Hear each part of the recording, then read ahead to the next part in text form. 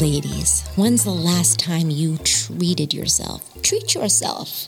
I treated myself to Blow Bainbridge. What is Blow Bainbridge, you may ask? We finally have an awesome blow dry bar here on the island, and they do so much more than just blow drying your hair.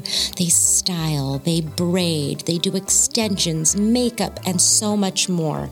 I love it. I got taken care of and had the whole pink carpet treatment by Rachel and her team, and it was awesome. You can check out their pricing at blowmedry.com/blow, BLO Bainbridge.com. So please go check out their pricing, check out their schedule, Monday through Friday, 9 to 6, Saturday, 9 to 7, Sunday, 11 to 5.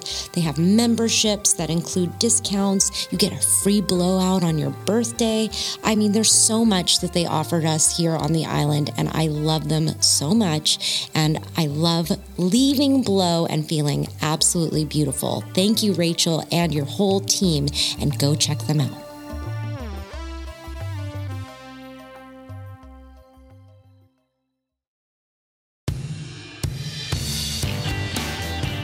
To know what people are buying right now? Well, I know what I'm buying right now. It's shoes. It's always shoes. But what other people are buying right now are records, vintage records, vinyl records, new records actually as well. Old records, new records, all the old stuff. It's music, my friends, and it's music in the OG way. Vinyl. And if you want to find the rarest vinyl, the coolest collection ever, you need to come to Big Dog Records. That's right, Big Dog Records right here on Bainbridge Island on Winslow Way at the Cove. Yep, we have it all. The collections that you just can't find anywhere else, I promise you. And if you're lucky, you might see a big dog in the window, as in my dog, Obi. Yep, Obi works the record store almost every day. So come visit Obi, come visit us, and find that rare record that you can't find anywhere else. Can't wait to see you there, Bainbridge Island at the Cove.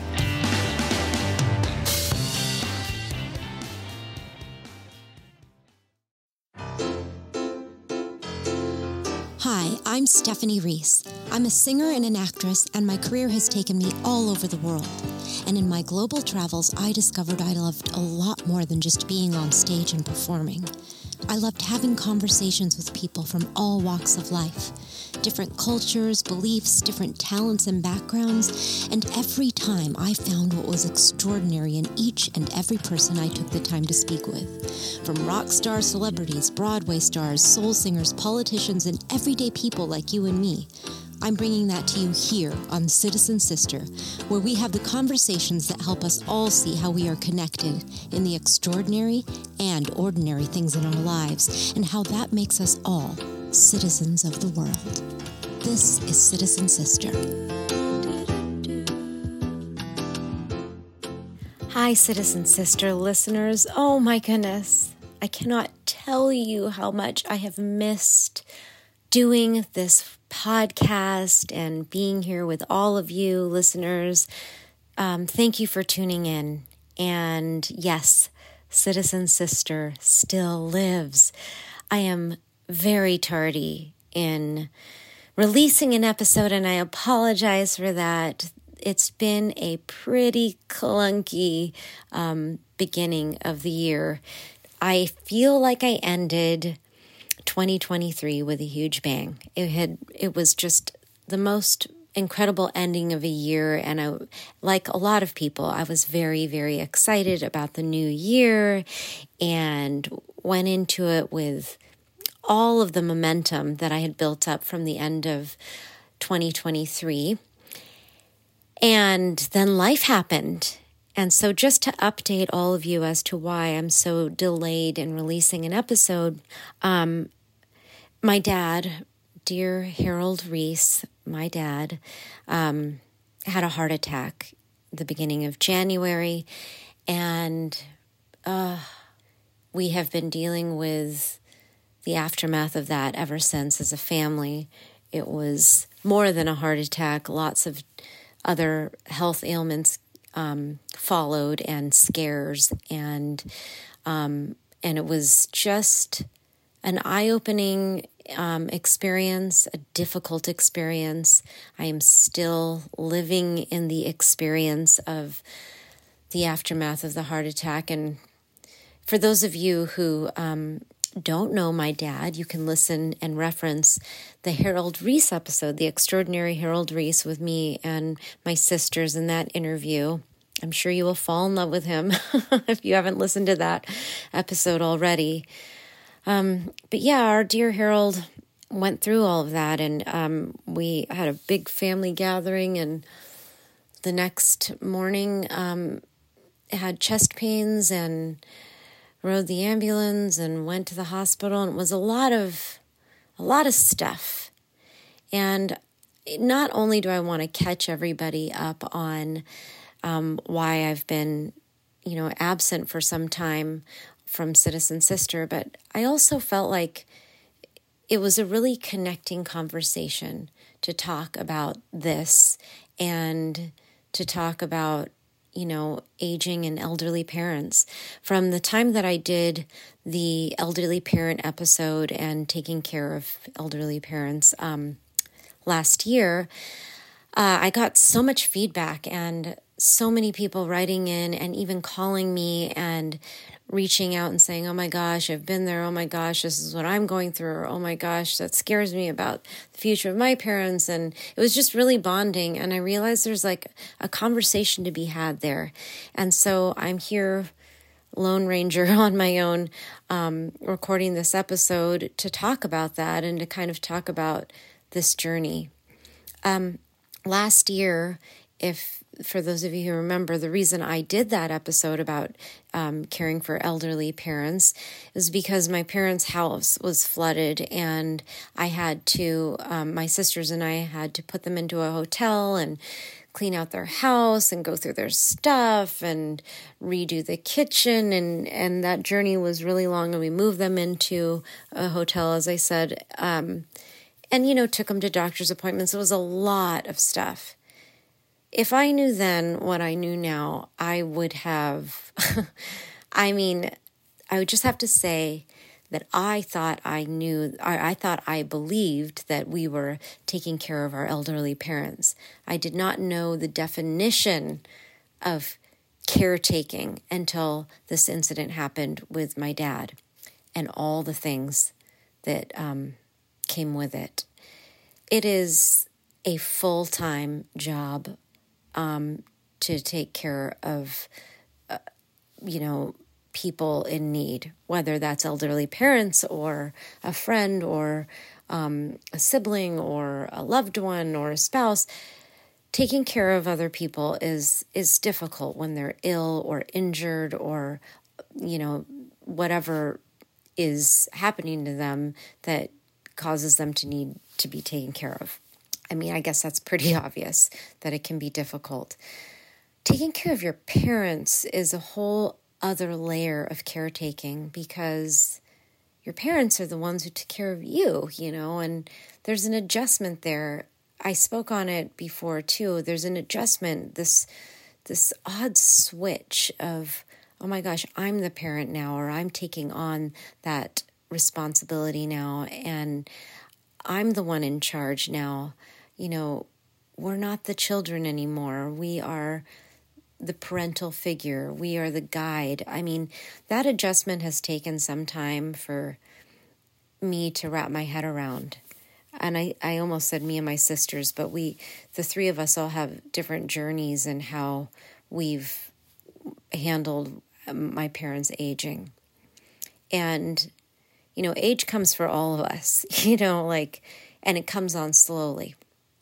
So some of the eye-opening parts of this that were so difficult were, my dad, as he's recovering in the hospital, the hospital care team comes in and does an interview and talks about, what the next steps are when he goes home and how are he and my mom living and how is the situation with, because his mobility was compromised and my mom's mobility is already compromised. But the more this person from the hospital was interviewing them, the more it became very clear that they were living what the social worker called a non-thriving existence at home. And I almost felt like I was like what I would imagine it would be like to be a parent going to a parent-teacher conference and discovering that your kid was a certain way at school and they're not, and you never knew that. And oh my gosh, so what's happening at home? Except it was the opposite. It was my parents in their home. And so when they were out with us not realizing that very basic everyday tasks like putting shoes on, like changing for bed, like, basic hygiene things like just walking to the kitchen or being able to see the writing on a package. I mean, those things, collectively are a huge deal. And I'm a little emotional even talking about it because I feel like my sisters and I failed them in the sense that we weren't noticing the signs of all of that. We just sort of, stopped by. We got them food. We did their groceries, their garbage. My older sister did kind of their weekly tasks. We did some of the bigger ones, or we'd take them here or there. We didn't know the everyday, what every day really looked like for my parents. I'm not happy that my dad had a heart attack, of course not, but I am grateful that it was the catalyst that made us open our eyes to the bigger picture of how they were living. And I guess all the signs were there. You start to realize that, oh gosh, they're only eating packaged food, or that microwave is the only thing getting a lot of use because cooking or chopping or cutting things up or turning on the oven become tasks. And I think the part that I feel the most pain about is the things that give any human being dignity. Being able to bathe yourself or brush your teeth or comb your hair or trim your nails. Those are things that's your own personal hygiene and the way you present to the world. I wonder now, and I'm saying this for the first time, but I just wonder now, we've been so critical of them not wanting to go to a senior center, not wanting to socialize, and maybe some of that is because they were unable to really, care for themselves in a way that would make them feel more presentable. And I guess I'm kind of venting to all of you friends out there, citizen sister listeners, and my friends that I know are listening, to just say I'm it's been hard for me to record an episode because I'm still going through all of this and it's very current. And usually I like to talk about things after the fact and kind of give feedback about or do an episode about, what I've learned or, not necessarily what I'm going through in so currently, because we're not out of the woods yet with my dad. And I could go on and on about his hospital stay and the mishaps and the issues we had there and why he's not so mobile now. And he didn't go into the hospital even with a heart attack as unmobile as he is now.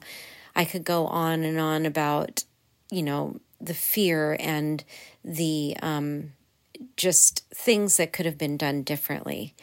But instead, I just want to get to the nuts and bolts of all of that, which are a few words that come to the forefront of my mind. One of them is advocacy. And I wrote about this in the magazine I work for here on the island, PNW Bainbridge Magazine. I wrote a whole thing about advocacy because I realized that my dad and my mom are very blessed to have us, as we were blessed to have them as parents. They are now blessed with us being the advocates for them. And that is not me patting myself on the back or my sisters on the back to say, we are so great because we're these really involved kids advocating. No, I'm saying that because the alternative to not having somebody be there for you that I witnessed in being in the hospital and now going to my dad's care home every day, the alternative is a very lonely, sad, and scary existence. And that goes for any age of a person. If you are sick in a hospital and there's no one speaking on your behalf, there's no one there to visit you, there's no one there to make sure that there's a voice for you when you are voiceless, a voice to speak on things that,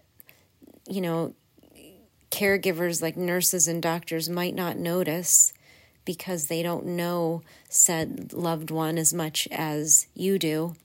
If there is not somebody there to speak up for you when you're in that position, it can be a very scary thing.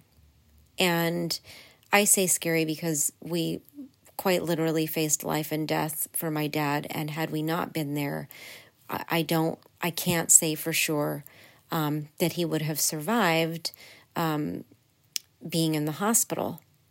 And I'm not trying to throw doctors and nurses and people under the bus. I'm just saying that being an advocate is important. And I will tell you, more than 1 or 2 or 3 nurses took us aside and said, please, please keep showing up. Because when you show up, they get better care. We're just telling you the truth. I had chills from that because as I walked through the hallways, most rooms were empty, except with the exception of the patient themselves and the nurses who were checking on them. But I didn't see other cots being rolled in with daughters, wives, sons, and loved ones spending the night like we did with my dad. I did not see family members visiting at all hours and all every day in other rooms. I'm not saying it didn't exist at all, but I didn't see it. And that extended into the care home that he's in now. I found out from one nurse at the care home he's in now that there are some people in the long-term nursing facility part of that care home that have had 1 visitor in 2 years, and that's not uncommon. And I want to talk about this on this platform because, Citizen Sister has become a platform for me to talk about things that I think are important in the world and that connect us. There are basic human needs that I was talking about, that needs that were not being met, that my parents had. And one of the needs that I think was really, really obvious was the word I just said, connection. And yes, there are the things, the human needs, the need to wash and bathe and eat and sleep and all of that. But connecting with other people, feeling seen, feeling really seen is so deeply important. And I won't fault the pandemic for everything because age, as I said, comes for all of us. But I have to say that, in trying to protect my parents from the outside world during the pandemic, like so many of us did, they were so isolated. And I know this is maybe a tired conversation. People have talked about that COVID isolation for a long time. But I just want to speak on it firsthand right now and say that if you saw pictures of my parents pre-pandemic and you saw how they are now, it's like a lifetime of things happened to them during that pandemic, and I don't blame age for all of it. I blame isolation. And, isolation and fear, of course, but my dad's sitting in one chair in one position and only moving to get food and to go to the bathroom and all of that, but really just sitting all day in one chair. Same with my mother, sitting in one position, and more than that, not realizing that they were sitting there for hours and hours and hours, and then suddenly their bodies don't move quite right. But the bigger conversation is that just mere person-to-person conversations, looking at somebody without a mask and seeing them eye to eye, not on a Zoom call, and feeling motivated and inspired to go into the kitchen and eat a meal together, all of that being ripped from people who were, immune compromised, like my parents, just aged them so rapidly. And I'm in the aftermath of that now with them. We all are. We all are, as in my family. And I'm just taking a beat here as I speak to all of you to recognize that, and to recognize the importance of personal connection, and to recognize the importance of advocacy, because you don't, we didn't even know to advocate for my parents at that time and their needs because we weren't seeing them. No one knew during the pandemic how important maybe human connection really is, because we have devices, so we think that that's enough. I'm going to tell you right now, it was not enough. And, we can't go back in time, but I'm just kind of trying to process what the aftermath of that is. And so here we are in the present day. My dad's in this care home. I'm seeing all these people in the hallways, peeking into rooms as I walk down the hallways, and seeing how much attention my father gets because we're advocating for him, and how much attention he gets because we are visiting him every day, and also because he can speak for himself as well, unlike a lot of the people in there. And I'm just realizing just this beautiful through line of connection, personal, connection and conversations. I'm realizing, like, even nurses and doctors and caregivers wanting to have real conversations with us. Last night when I visited my dad, one of the nurses took me aside, and I did a late night visit with my dad last night, and he said, I just want to thank you for coming here and seeing your dad. I'm like, oh, don't thank me. Like, I wanted to be here. And he goes, no. You're just better than any pill I could give him. Your presence is better than any pill. And I invite everyone who's listening to this right now to know that you are somebody's pill. You are somebody that can fill somebody else's cup. You're the best medicine for somebody. And you don't even have to know them. You just have to take the time to have the conversation, to show up, to make a phone call, to be face-to-face, to bake the cookies, whatever it is. But you are that to somebody. And I want people to remember that, because sometimes we think that we need to be like a doctor or a performer or somebody that's living out loud in our said communities to be of importance. And I'm telling you right now, you don't. You just need to show up for that neighbor, for that friend. You just need to reach out and be that connector and notice a need. Notice a need and fill it. The need might just be a smile. The need might be a conversation. The need might be sharing a song or a playlist. The need could be a lot of things. But when you do that, you fill up somebody else's cup. It sounds cheesy, but it's true. You fill up your own. And if there's anything I hope that you get out of listening today, I just hope that if you're in this caregiver position like I am right now with my sisters, that you feel a little less alone. And please do reach out to me and write me and share your stories. I love hearing them. And if you feel like, well, what can I do in my life that counts? Know that you can do a lot.